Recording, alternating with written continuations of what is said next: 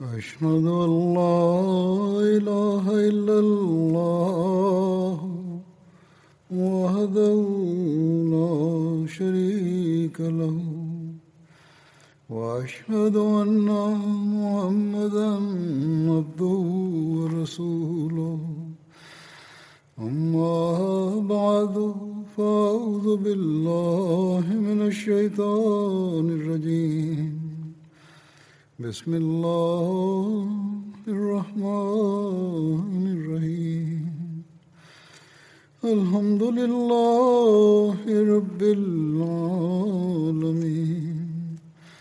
الرحمن الرحيم مالك يوم الدين إياك نعبد وإياك نستعين اهدنا الصراط المستقيم صراط الذين أنعمت عليهم غير المغضوب عليهم ولا الضالين.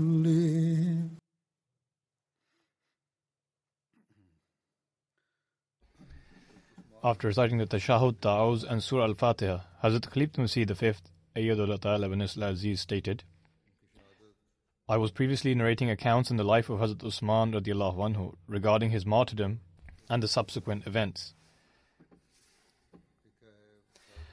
Hazrat Muslim Maud radiallahu anhu has also written briefly about the events following his martyrdom. Hazrat Muslim Maud radiallahu anhu writes, Medina fell into the hands of these very people, i.e. the rebels. Furthermore, the acts of these individuals during those days were extremely shocking. They had already martyred Hazrat Usman radiallahu anhu, but they objected to the burial of his body, as a result of which he could not be buried for 3 days. Eventually, a group of companions took the courage and buried him in the night. Those individuals hindered their path as well. However, some people threatened to attack them fiercely, owing to which they backed off.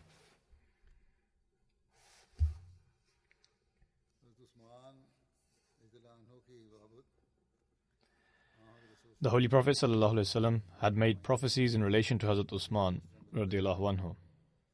These are mentioned as follows. Hazrat Musa Abu Ash'ari radiallahu anhu relates, the Holy Prophet ﷺ entered a garden and instructed me to stand guard at its entrance. In the meantime, an individual approached and requested for permission to enter. The Holy Prophet ﷺ said, let him enter and give him glad tidings of paradise. I saw that this individual was Hazrat Abu Bakr radiallahu anhu. Another individual approached thereafter and requested for permission. Upon this, the Holy Prophet ﷺ said, let him enter and give him the glad tidings of paradise. I saw that this was Hazrat Umar radiallahu anhu. Thereafter, another individual approached and requested for permission. Upon this, the Holy Prophet ﷺ remained silent for a few moments and then said, let him enter and give him the glad tidings of paradise. However, he will encounter a great trial. I saw that this individual was Hazrat Usman bin Affan radiallahu anhu.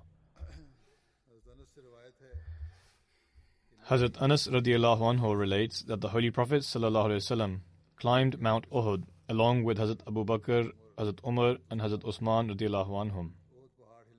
Mount Uhud started to tremble, upon which the Holy Prophet ﷺ said, O Uhud, stop. The narrator says, I believe that the Holy Prophet ﷺ also stamped his foot on the mountain and said, a prophet, a Siddiq and 2 martyrs are standing on top of you. Hazrat Ibn Umar radiallahu anhu relates that mentioning a particular disorder and strife, the Holy Prophet ﷺ said, this individual will be killed during this disorder in a state of oppression. And as he stated this, he pointed towards Hazrat Usman.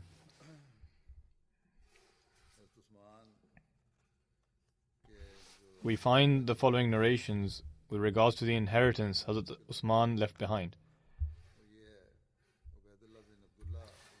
Ubaidullah bin Abdullah bin Utbah relates that the day Hazrat Usman was martyred, his treasurer had 30,500,000 dirham and 150 dinar that belonged to Hazrat Usman, all of which was looted.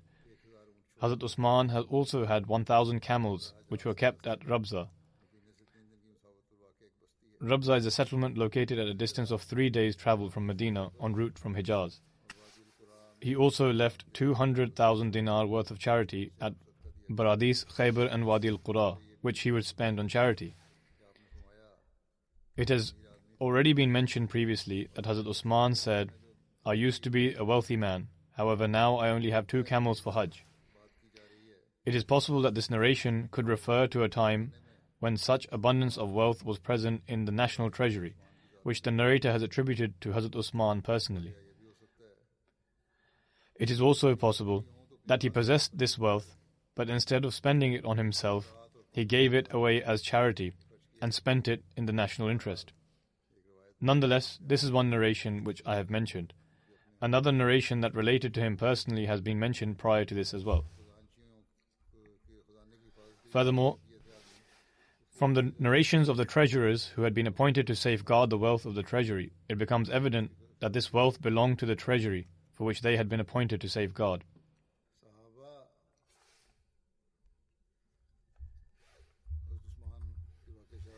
The narrations of the companions in relation to the martyrdom of Hazrat Usman are as follows. Hazrat Ali was asked with regards to Hazrat Usman. Hazrat Ali said, "He was an individual who was declared to be Dhun Nurain even by the Most Supreme Being," i.e. he was deemed to be Dhun Nurain even in the sight of God Almighty. Hazrat Ali said, "Hazrat Usman was the most kind among all of us. When Hazrat Aisha came to know of the martyrdom of Hazrat Usman, she said, 'These people have killed him, even though he was the most kind to his kinfolk and also feared God more than all of them.'" We find a narration regarding the prayer of the Holy Prophet ﷺ for his sons-in-law. It is written in Al-Isti'ab that the Holy Prophet ﷺ said, "I have prayed to my Lord, the possessor of glory and majesty, to not allow anyone to enter hell who is a son-in-law to me or to whom I am a son-in-law." With regards to the attire and appearance of Hazrat Usman radiyallahu anhu, it is related by Mahmud bin Labid that he saw Hazrat Usman bin Affan riding a mule and his body was covered with 2 yellow cloaks.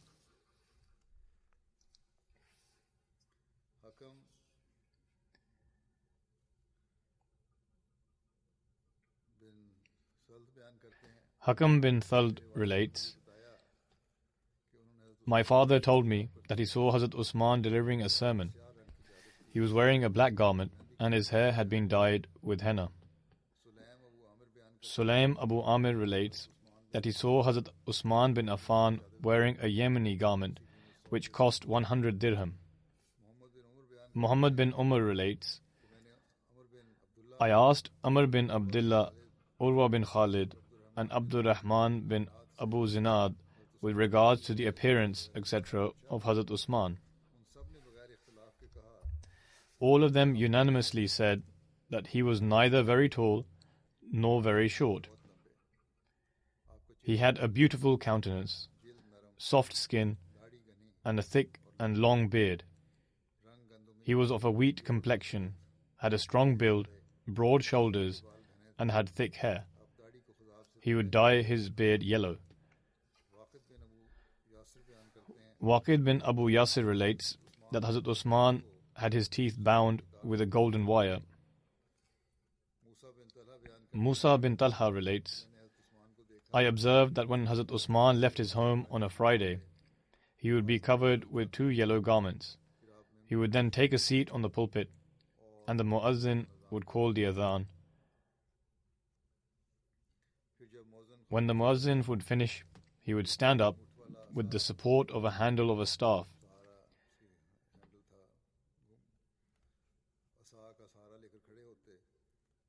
and would deliver the sermon whilst holding on to it. Following this, he would come down from the pulpit and the muezzin would give the iqamah. Hassan relates, I saw Hazrat Usman sleeping in the mosque using his garment as a pillow. Musa bin Talha relates that on Friday, Hazrat Usman was standing with the support of a staff. He was more handsome than everyone else. He would be clothed in 2 yellow garments, one for the upper body and one for the lower body. He would then ascend the pulpit and take a seat. The Holy Prophet ﷺ had a ring on which Muhammadur Rasulullah was inscribed and which the Holy Prophet ﷺ used to wear. In regards to this, we find a narration. Hazrat Anas bin Malik radiyallahu anhu narrates that when the Holy Prophet ﷺ intended to write a letter to the Byzantine king, he was informed that if the letter did not contain a seal, the letter would not be read. Upon this, the Holy Prophet ﷺ made a silver ring and had the following words engraved on it: Muhammad, the Messenger of Allah.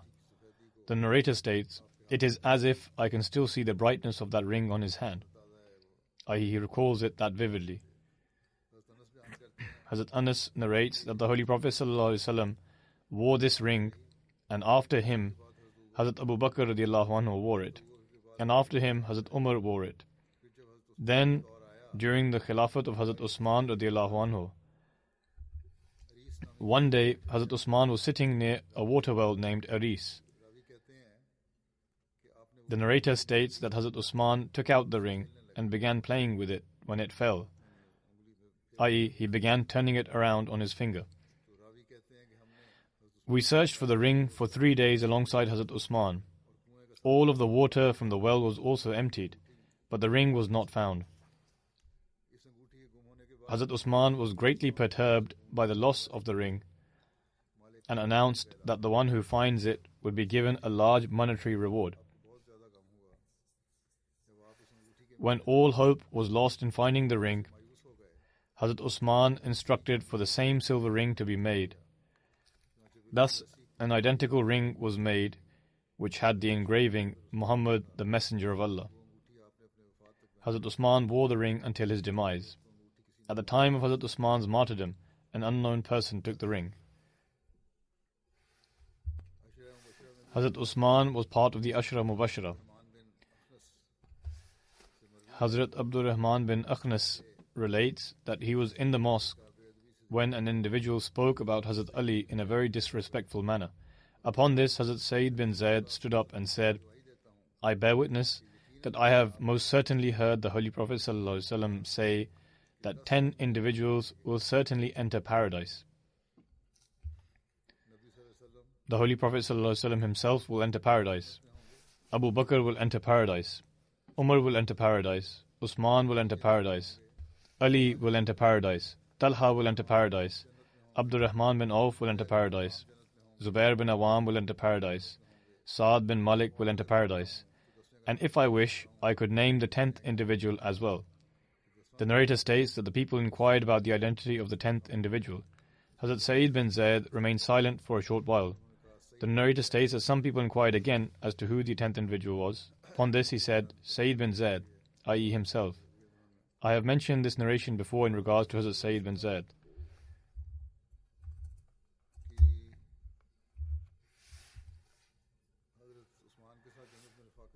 With regards to Hazrat Usman being blessed with the companionship of the Holy Prophet ﷺ in paradise, Hazrat Talha bin Ubaidullah narrates that the Holy Prophet ﷺ stated, every prophet has a friend, and my friend is Usman, i.e. who will be with him in paradise.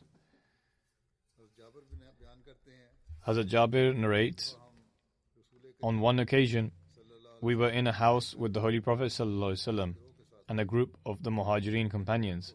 Among those present were Abu Bakr, Umar, Usman, Ali, Talha, Zubair, Abdul Rahman bin Auf, and Saad bin Abi Waqas. The Holy Prophet ﷺ stated, every one of you stand next to their companion.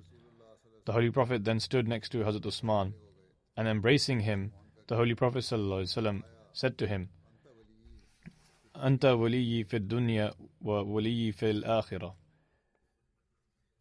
Meaning, you are my friend in this life and in the hereafter as well. Abu Sahla, the freed slave of Hazrat Usman, narrates, on Yawm ad-Dar, i.e. the day on which the rebels besieged Hazrat Usman and martyred him, I said to Hazrat Usman, O leader of the faithful, fight against these people who are causing disorder. Hazrat Abdullah also said, O leader of the faithful, fight against these people who are causing disorder. Hazrat Usman said, By Allah, I shall not fight against them. The Holy Prophet ﷺ has made a promise to me, and I wish for that to be fulfilled. Allegations were raised against Hazrat Usman that he remained behind during the Battle of Badr, fled from the battlefield and Battle of Uhud, and not being present during the Bayt al-Rizwan. The hypocrites would level these allegations against him. Usman bin Mohab narrates, a man from Egypt came to perform the Hajj. He saw a few people sitting down. He said a few things in order to create disorder and strife. The man asked, Who are these people sitting down? Somebody said, They are the people of the Quraysh. He said, Who is the elderly man? They said, Hazrat Abdullah bin Umar. He went to him and said, O Ibn Umar, I want to ask you about something. Tell me, do you know that Hazrat Usman fled on the day of Uhud? Hazrat Ibn Umar said, Yes. He said, Do you know that he was absent from the battle of Badr and did not participate in it? Hazrat Ibn Umar said, Yes. He then said, Do you know that he was also absent during Bayt al-Rizwan and did not take part in it? Hazrat Ibn Umar replied, Yes. Out of astonishment, the man said, Allahu Akbar. Hazrat Ibn Umar then said, Come here. You have raised allegations. I will inform you and explain to you the reality of the matter. As for him fleeing on the day of Uhud, I testify that Allah the Almighty forgave him and bestowed His mercy upon him. At the time, there was a state of panic and confusion, and the disbelievers had spread the news that they had killed the Holy Prophet ﷺ. Thus, at the time, owing to the circumstances, he was forced to leave from there. Nonetheless, Hazrat Ibn Umar further said, as regards to Hazrat Usman's absence from the Battle of Badr, the reason for this was that his wife, the daughter of the Holy Prophet ﷺ, was unwell. So the Holy Prophet instructed him to remain behind to look after his wife, and said to him, You will receive a reward equal to the one who has fought in the battle, and will also have the same share from the spoils. As for his absence from Bayt al-Rizwan, then know this, if there had been anybody more respected than Hazrat Usman in Makkah, the Holy Prophet ﷺ would surely have sent him as an emissary to the disbelievers instead of Usman. But the Holy Prophet ﷺ sent Hazrat Usman, and Bayt al-Ridwan took place when Hazrat Usman had gone to meet the people of Makkah. During the Bayt al-Ridwan, the Holy Prophet ﷺ raised his right hand and indicating towards his left hand said, This is the hand of Usman, and placed it over his other hand, then said, This is for Usman. After narrating all of this, Hazrat Ibn Umar then said to that man, Go now and remember all of these points, i.e. that no allegation can be raised against any of these matters. This is a narration of Sahih Bukhari. The expansion of Masjid Nabawi took place in the lifetime of the Holy Prophet ﷺ, which Hazrat Usman had the opportunity to partake in also.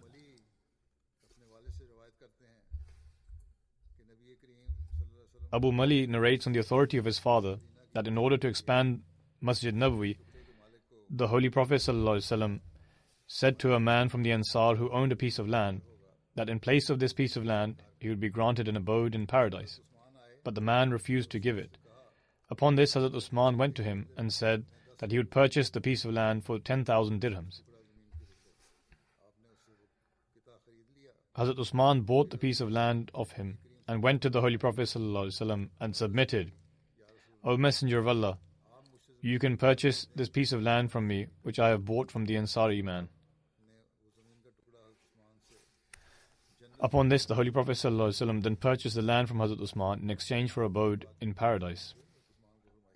In other words, the Holy Prophet then promised the same to Hazrat Usman, in that he would be given an abode in paradise.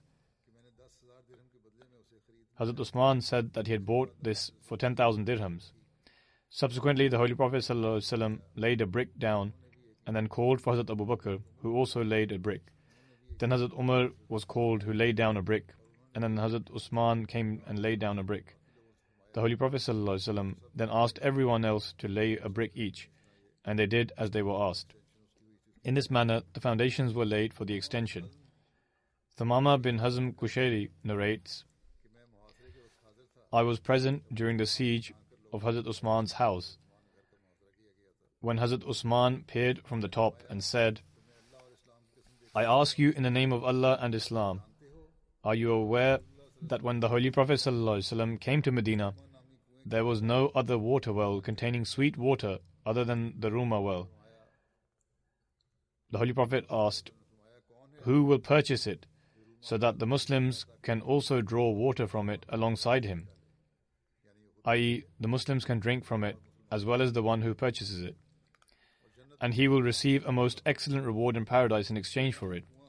Upon this, I purchased the well from my personal wealth and shared it with the Muslims.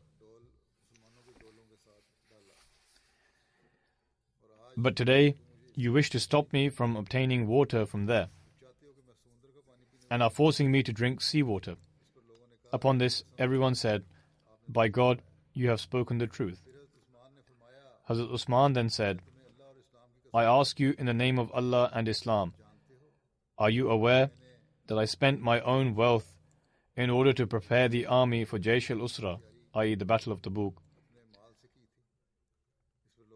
Upon this, the people said, by God, this is correct.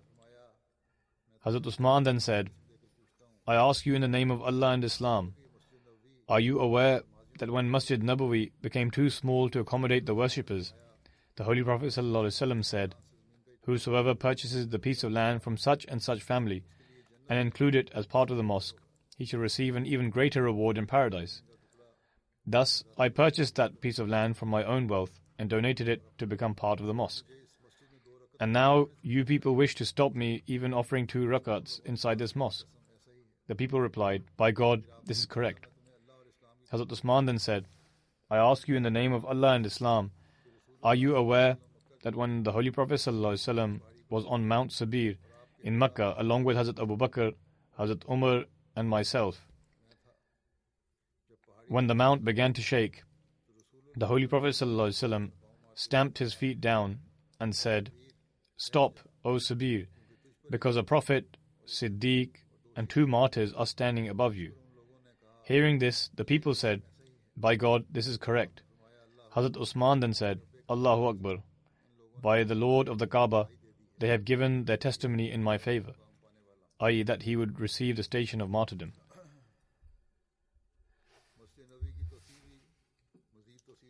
The further expansion of Masjid Nabawi to a greater extent took place during the era of Hazrat Usman radiallahu anhu.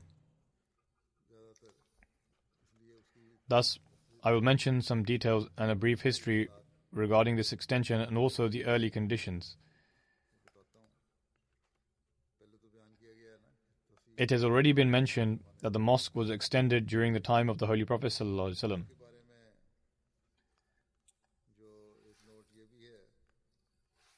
With regards to this, there is a note that in Rabiul Awwal of 1 Hijri, October 622 CE, the Holy Prophet ﷺ laid the foundation stone for Masjid Nabawi with his blessed hands.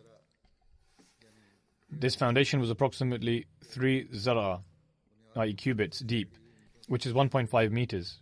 The walls of the foundations were made using blocks cut out from rocks, and the main wall were made from blocks of clay that had been dried in the sun. The walls were made from sun-dried bricks. This is regarding the construction of the mosque. Details about the extension will also be mentioned later.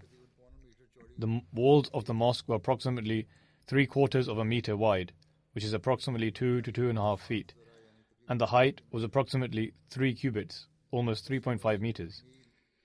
The construction of Masjid Nabawi was completed in Shawwal 1 Hijri April 623 CE.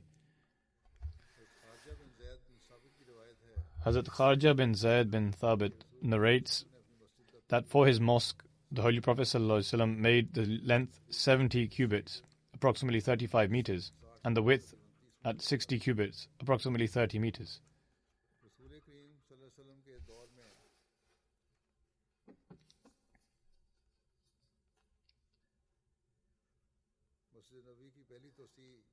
During the lifetime of the Holy Prophet ﷺ, the first expansion of Masjid Nabawi took place in Muharram 7 Hijri, June 628 CE. When the Holy Prophet ﷺ returned having gained victory in the Battle of Khaybar, the Holy Prophet ﷺ gave orders for the expansion and renovation of Masjid Nabawi. The mosque was not extended on the south side, i.e. towards the Qibla, nor on the eastern side. Majority of the extension took place on the northern side and partly towards the western side. On the northern side there were some houses, among which was the house of an Ansari companion, who was somewhat hesitant about giving up his house. Upon this, as was mentioned earlier, Hazrat Usman bin Affan bought that house from his own money for 10,000 dinars and presented it to the Holy Prophet ﷺ. Thus, most of the construction was possible only towards the northern and western side. After this expansion, the total area was 100 by 100 cubits, i.e. 50 by 50 meters. Masjid Nabawi was extended for a second time in 17 Hijri during the Khilafat of Hazrat Umar radiallahu anhu. Hazrat Abdullah bin Umar radiallahu anhu relates that during the time of the Holy Prophet ﷺ, the mosque was constructed from mud bricks. The roof was made from date palm branches and leaves, and date palm trunks were used as pillars. The mosque remained the same throughout the era of Hazrat Abu Bakr Siddiq, and no expansion or changes were made. Hazrat Umar radiallahu anhu instructed for the mosque to be extended and renovated, but did not make any changes to the appearance and building structure. He left it on the original foundations, or left the old part as it was.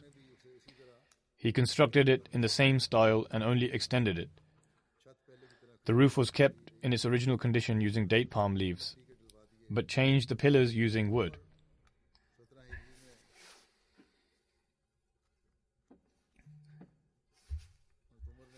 The renovation of the mosque was completed in 17 Hijri under the supervision of Hazrat Umar radiallahu anhu. After this expansion, the area of the mosque increased to approximately 50 by 50 meters. In fact, it was 50 by 50 meters before. It increased to 70 by 60 meters, or 140 by 120 cubits.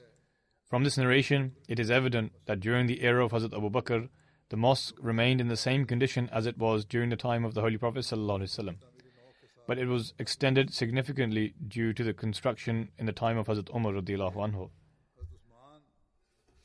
Then, during the Khilafat of Hazrat Usman radiallahu anhu, Masjid Nabawi was expanded and reconstructed. This took place in 29 Hijri. Hazrat Usman expanded and reconstructed the mosque, and in order to make it more beautiful and stronger, he used stone, gypsum, and used decorative stones. Hazrat Usman constructed the walls from decorative stone, and for the first time, Masjid Nabawi was whitewashed with lime. The roof was made from teak wood. When Hazrat Usman was elected as the Khalifa in 24 Hijri, the people requested him to expand Masjid Nabawi. They complained that the courtyard area was too small, especially during the Friday prayers and gatherings. Many times, people had to offer prayers outside. Thus, Hazrat Usman sought advice from the companions. All of them were of the opinion that the old mosque should be demolished and a new mosque should be constructed in its place. One day, after leading the Zohar prayers, Hazrat Usman delivered a sermon from the pulpit and said, "All praise belongs to Allah. I intend to demolish the mosque and construct a new one in its place. And I bear witness that I have heard from the blessed tongue of the Holy Prophet ﷺ that whosoever constructs a mosque, Allah the Almighty would construct an abode for them in paradise. Before me was Hazrat Umar Farooq. The reconstruction and expansion of the mosque that took place in his time is an example and model before me. I have sought the opinion of all the eminent companions of the Holy Prophet ﷺ, and they all unanimously agree that Masjid Nabawi ought to be demolished and constructed again. When Hazrat Usman presented the idea of the reconstruction of the mosque, a few companions stated their reservations. They opined that the mosque should not be demolished. Among these companions were those whose houses were situated next to Masjid Nabawi, and their homes were to be affected as a result of this plan. Majority of the people were in support of this proposal. However, a few of the companions objected to this. Hazrat Afla bin Hamid relates that Hazrat Usman wished to stand at the pulpit and seek counsel from the people. Upon this, Marwan bin Hakam submitted, "This is undoubtedly a noble deed. Therefore, what need is there to seek counsel from the people?" Upon this, Hazrat Usman admonished him and stated, "I do not wish to force or compel anyone to do something. I will certainly seek their advice." Hazrat Usman stated that he did not wish to forcibly impose his viewpoint on others, and whatever he would do would be done with their support. When his plan had the support of those companions who possessed sound judgment and sagacity in matters, Hazrat Usman purchased the house situated to the north of Masjid Nabawi, and thus acquired this land.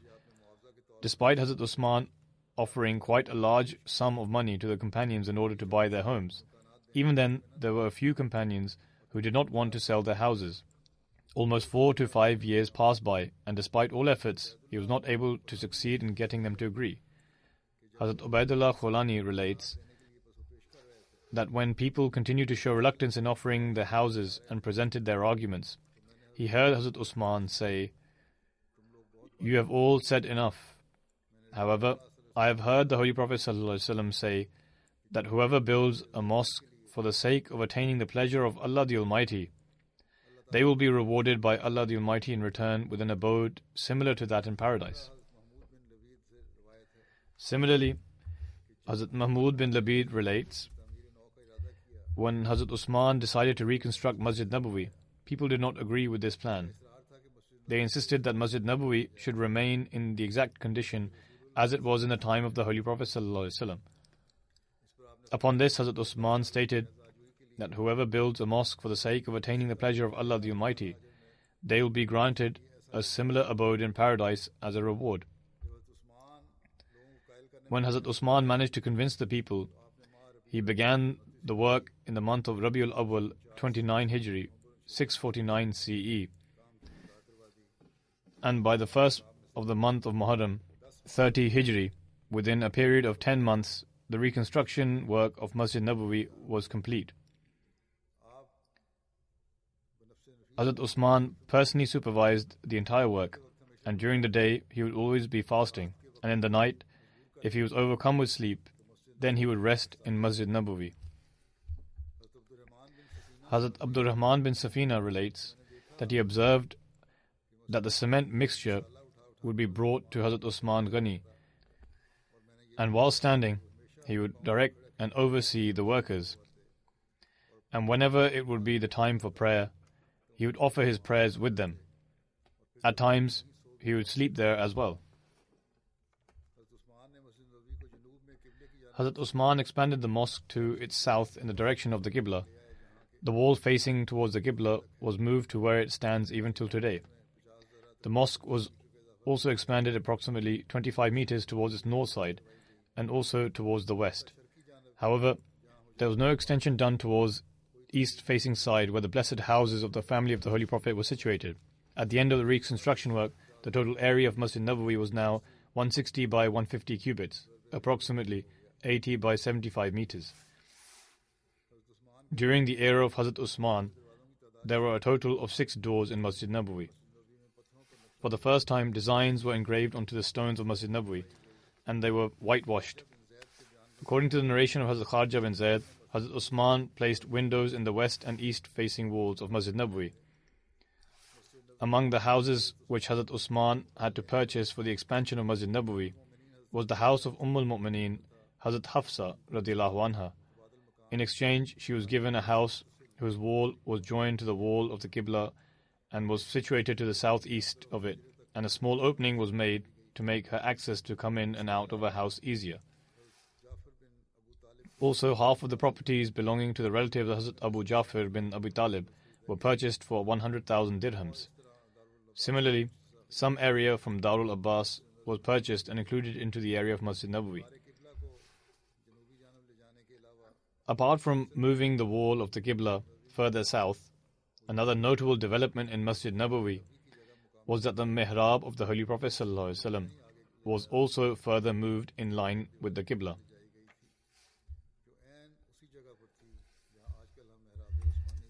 This was in exactly the same spot where the Mihrab-e-Usmani is situated today, and the area of the original mihrab was marked out. Instead of using mud, they used crushed stone, and iron rods were placed in the pillars made from stone. Special care was taken to ensure that these new pillars were erected in exactly the same spots where the pillars made from date palm tree trunks were placed during the blessed time of the Holy Prophet ﷺ. The same kind of material and architectural design that was used by the Byzantines for the Dome of the Rock in Jerusalem was used for this construction as well. The roof was made of teak wood, which was placed on wooden beams, and they were supported by pillars made from stone and iron rods inside them. Since Hazrat Umar was martyred in the mihrab of the Holy Prophet ﷺ whilst leading prayers, therefore to prevent such an incident from taking place again, Hazrat Usman built a maksura, i.e. an enclosure was built in front of the rows where the worshippers stand and where the pulpit is. It was built from bricks and had small holes and openings in it so that the congregants could see the Imam. This was the first precautionary measure that was constructed in Masjid Nabawi and later adopted as an official architectural feature in Damascus as a safety protocol for the Khulafa of the Bani Umayyah, i.e. to build walls around the mihrab in order to secure it, but still enabling the congregants to see the Imam. Thereafter, in various times, the mosque continued to be expanded. The Promised Messiah ﷺ states,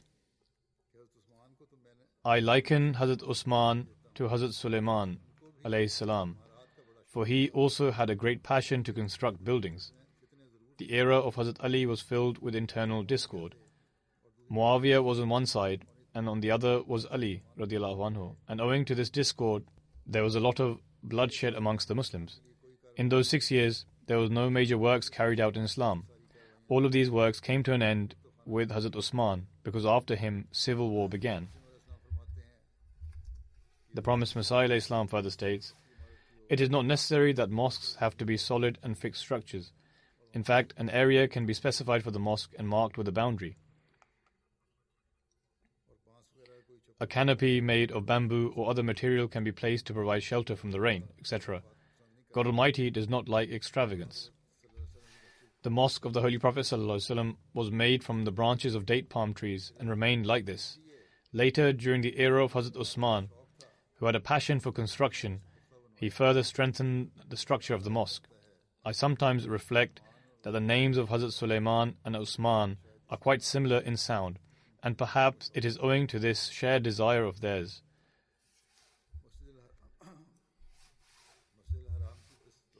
The expansion of Masjid al-Haram began in 26 Hijri. Hazrat Usman restored the landmarks within the Haram and further expanded Masjid al-Haram. Hazrat Usman purchased the nearby houses and included that area as part of Masjid al-Haram. Some of the people happily sold their houses. However, some were not willing to do so. Hazrat Usman tried to convince them in every way possible. but they remained adamant in their decision. In the end, upon the instruction of Hazrat Usman, those houses were taken down, and the amount in value was given to the treasury. Upon this, the people began to create unrest against Hazrat Usman, and so he had them arrested and put in jail. Hazrat Usman then said to them, "Do you know why you had the courage to act in this manner? This courage you show is because of my compassionate nature. Hazrat Umar also did the same thing. However, you did not create any disorder against him." Later, Abdullah bin Khalid bin Usaid spoke to Hazrat Usman regarding those who had created disorder, upon which they were released.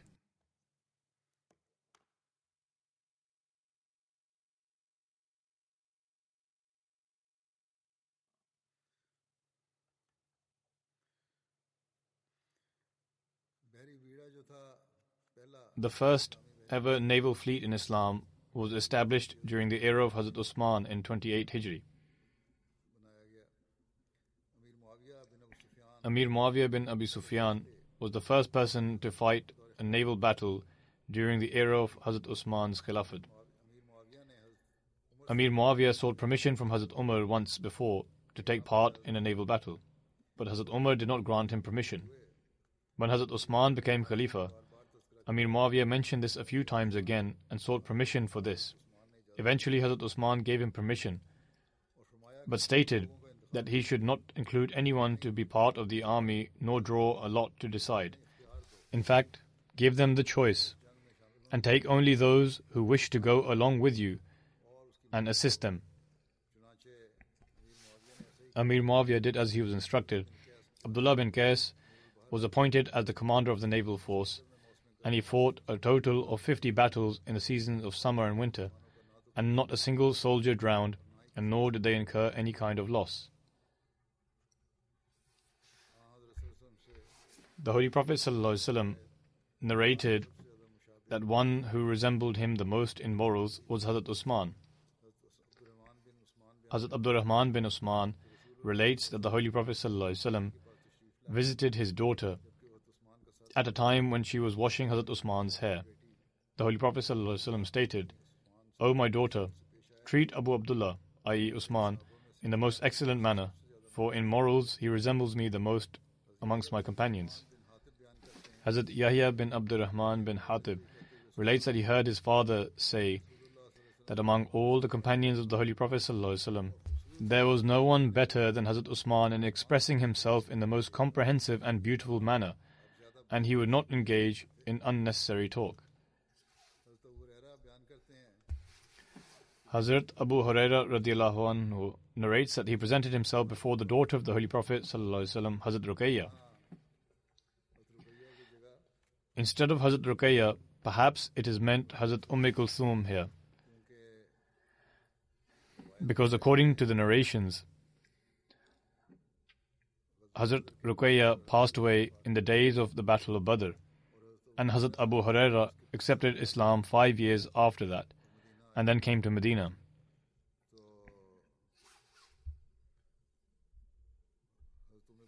Therefore, perhaps Hazrat Kulthum is meant here because she passed away in 9 Hijri.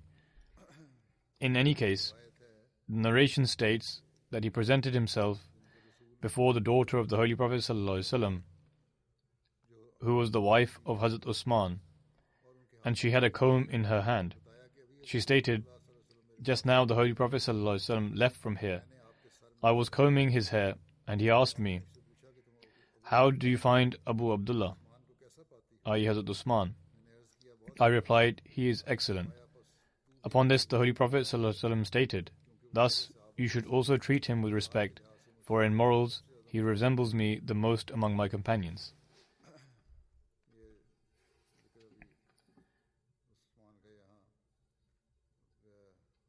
I conclude narrating the accounts from the life of Hazrat Usman here.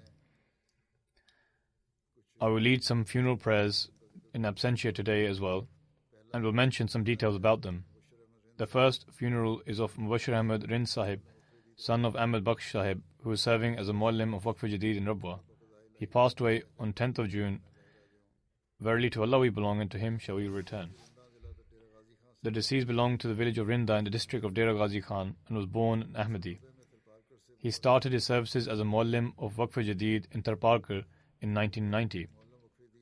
He then served in various places as a Muallim and inspector.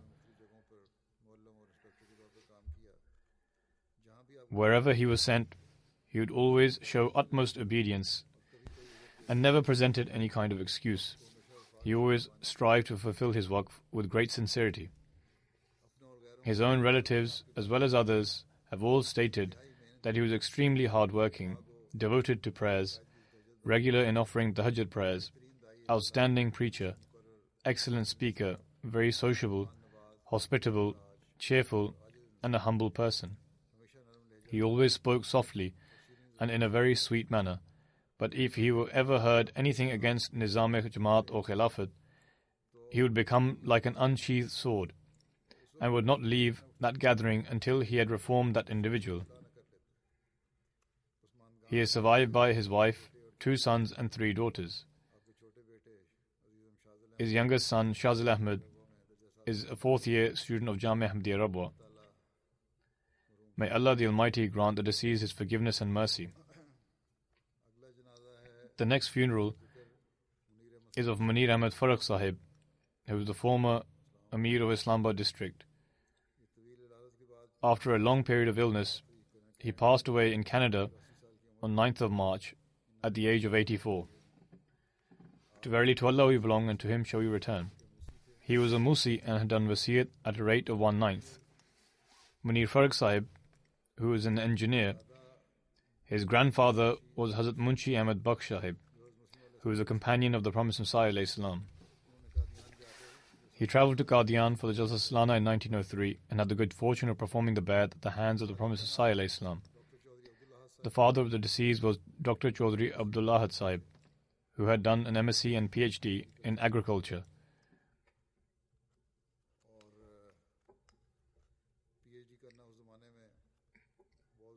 Only the most intelligent students were able to acquire a PhD in those days. In any case, his father had a PhD.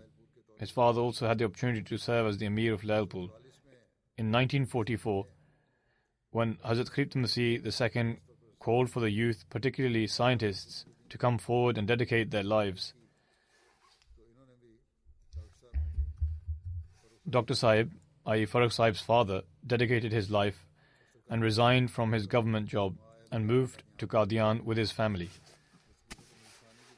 By then, under the direct supervision of Hazrat Khalifat Masih II, the Fazl-e Umar Research Institute had been established, and Hazur appointed him as the director of Fazl-e Umar Research Institute. He was also appointed as a science teacher in Talim Islam College.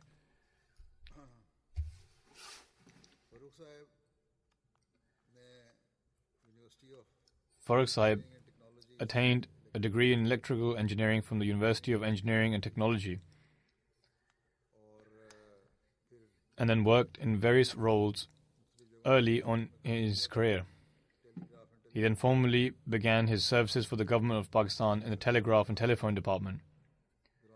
During his service, he had the opportunity to serve in various cities of Pakistan and also traveled to numerous countries as a representative of Pakistan.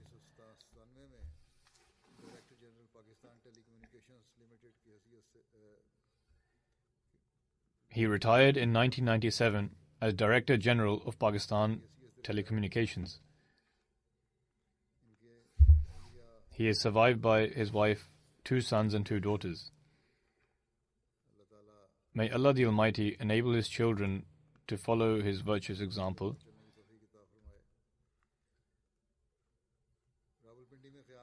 During his stay in Rawalpindi, he had the opportunity to serve as Qaid Majlis Khudam al-Ahmadiyya of his district.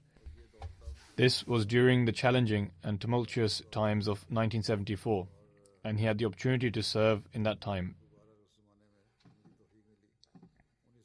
In 1977, he permanently settled in Islamabad and had the opportunity to serve in various capacities. In 1990, he had the opportunity to serve as Naib Amir 1, and after taking retirement, he presented his waqf to Hazrat Khalifat Masih IV, Rahimahullah. After having his waqf approved, He was given the responsibility to serve as the Emir of Islamabad city and also the district in 1999.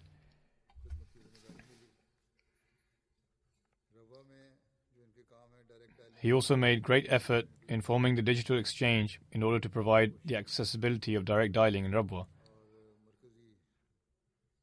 He was also a member of the Central Finance Committee and an executive member of IEEE. He had the opportunity to serve in various capacities and also in various honorary roles. In 1996, Hazrat Khalid Masih IV, Rahimahullah, appointed him as a director of Fazl-e Umar Foundation, and he continued to serve in this role until his demise.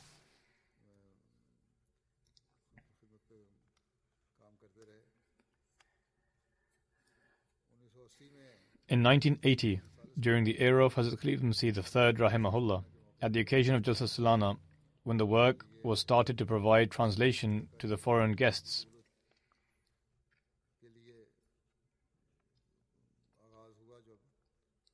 a team of engineers was formed for this, and the deceased rendered great effort for this and was able to make a notable contribution towards this project.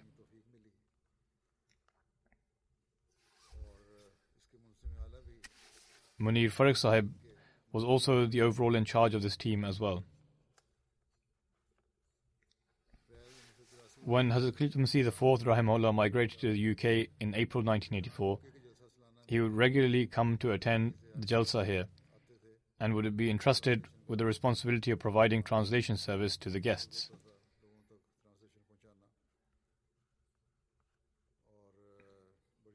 He rendered this duty in a most excellent manner. He would work with great effort, and during his time as the Emir of Islamabad Jamaat, many buildings of the Jamaat were constructed. One of his sons says, he would always advise his children to fully participate in the work of the Jamaat. He would always at the forefront in offering his services to the Jamaat in spite of his work for the government. He would go from his work directly to the Jamaat offices and fulfill his responsibilities he was assigned. Every year he would reserve his holidays especially for Jalsa Salana UK. Since he was an Ahmadi, during his time in employment, he was posted off to work in a far-off place in Dera Ismail Khan. At the time, the Prime Minister Bhutto said that he should not be reposted in Islamabad. But Allah showered His grace and he was once again posted in Islamabad. And from there, he had the opportunity to travel to different countries to represent the government. May Allah the Almighty grant him forgiveness and mercy.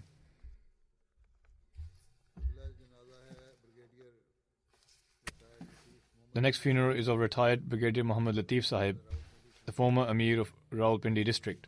He passed away on 28th of February at the age of 77. Verily to Allah we belong and to Him shall we return.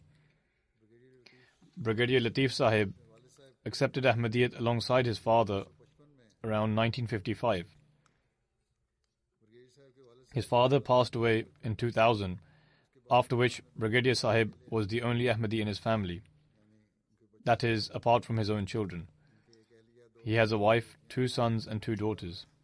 May Allah the Almighty enable his children to also follow in his footsteps. After his retirement in 2000, he dedicated all his time in serving the community. He served as Amur-e-Amma Secretary and Deputy Emir of Rawalpindi district. He had the honor of serving as the Emir of the Rawalpindi district from 2019 up to his demise in 2021. He had the honor of serving the Jamaat for approximately 20 years. He was very compassionate and caring towards the poor. He would render his services to the Jamaat, deeming it to be a blessing of God Almighty, and he would advise his children to do the same. Even during the severity of his final illness, whenever he would be called upon by an office bearer, he would immediately go, not worrying in the slightest about his illness. He had cancer and was undergoing treatment at the same time. In spite of this, he was always ready to serve and never refused to do so. May Allah the Almighty grant him forgiveness and mercy. The next funeral prayer is of Konokbev Umar Bekov Sahib, an Ahmadi from Kyrgyzstan. He passed away on 22nd of February at the age of 67. Verily to Allah we belong and to Him shall we return. The national president of Kyrgyzstan, Ilyas Kobatov, writes, I have known Konuk Beg Sahib for over 15 years. He was one of the pioneer Ahmadis in Kyrgyzstan after having accepted Ahmadiyyat in 2000. He was a very sincere and loyal Ahmadi. He always took part in the programs of the community, regularly donated to Jamaat Chandas and other financial sacrifices, and fulfilled his promises on time. He was regular in offering the 5 daily prayers and the Tahajjud prayer. During the time of the Soviet Union, in his youth, he held good positions in large organizations and commercial companies in the country, and they all praised him for his honesty, good manners, and hard work. When he was no longer working towards the latter part of his life, he would sell books, especially Islamic books. Even before the Jamaat, religious activities were held regularly in Kyrgyzstan. He would distribute the literature of the Jamaat and the translation of the Holy Quran among the people. As a result of his preaching, he conveyed the message of Ahmadiyyat to many people. He is survived by his wife and a 7-year-old son. This is his second wife. He was separated from his first wife and has elder children with her, who are perhaps not Ahmadis. May Allah the Almighty enable them to accept Ahmadiyyat. May Allah grant forgiveness and mercy to the deceased. The missionary writes, after the Russian translation of the Holy Quran was published, Konuk Beg Sahib highlighted some errors in the translation. So I told him to read the entire Quran and review it for any errors in the translation. He completed this task within 10 to 15 days by reading the entire Holy Quran with the translation and highlighting the errors. The missionary then writes, Konuk Beg Sahib would perform his ablutions with the utmost care before the prayers, and one would be envious upon seeing the way in which he would offer his prayers. Uzgin Baif Artur Sahib says, in truth, Konuk Beg Sahib is the one who conveyed the message of Ahmadiyyat to me. Whenever I would ask questions, he would answer me in an amazing manner, and his answers were filled with logic, reason, and wisdom. Konuk Beg Sahib possessed very high morals and was a patient and forbearing person. It is due to his morals and these qualities that I entered the community.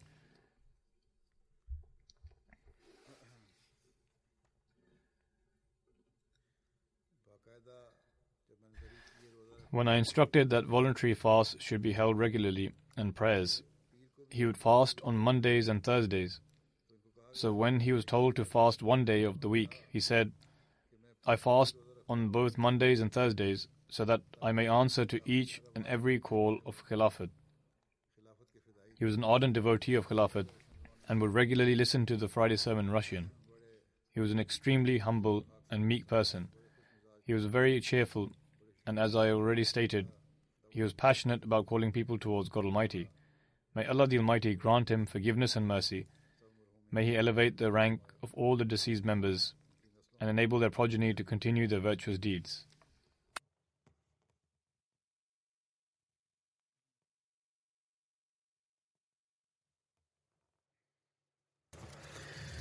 Alhamdulillah, Alhamdulillah, nahmaduhu wa nasta'inuhu wa nastaghfiruh, wa nu'minu bihi wa natawakkalu alayh. ونعوذ بالله من شرور أنفسنا ومن سيئات أعمالنا من يهده الله فلا مضل له ومن يضلل فلا هادي له ونشهد أن لا إله إلا الله ونشهد أن محمدًا عبده ورسوله عباد الله رحمكم الله إن الله يأمر بالعدل والإحسان وإيتاء ذي القربى وينهى عن الفحشاء والمنكر والبغي يعظكم لعلكم تذكرون اذكروا الله يذكركم وادعوه يستجب لكم ولذكر الله أكبر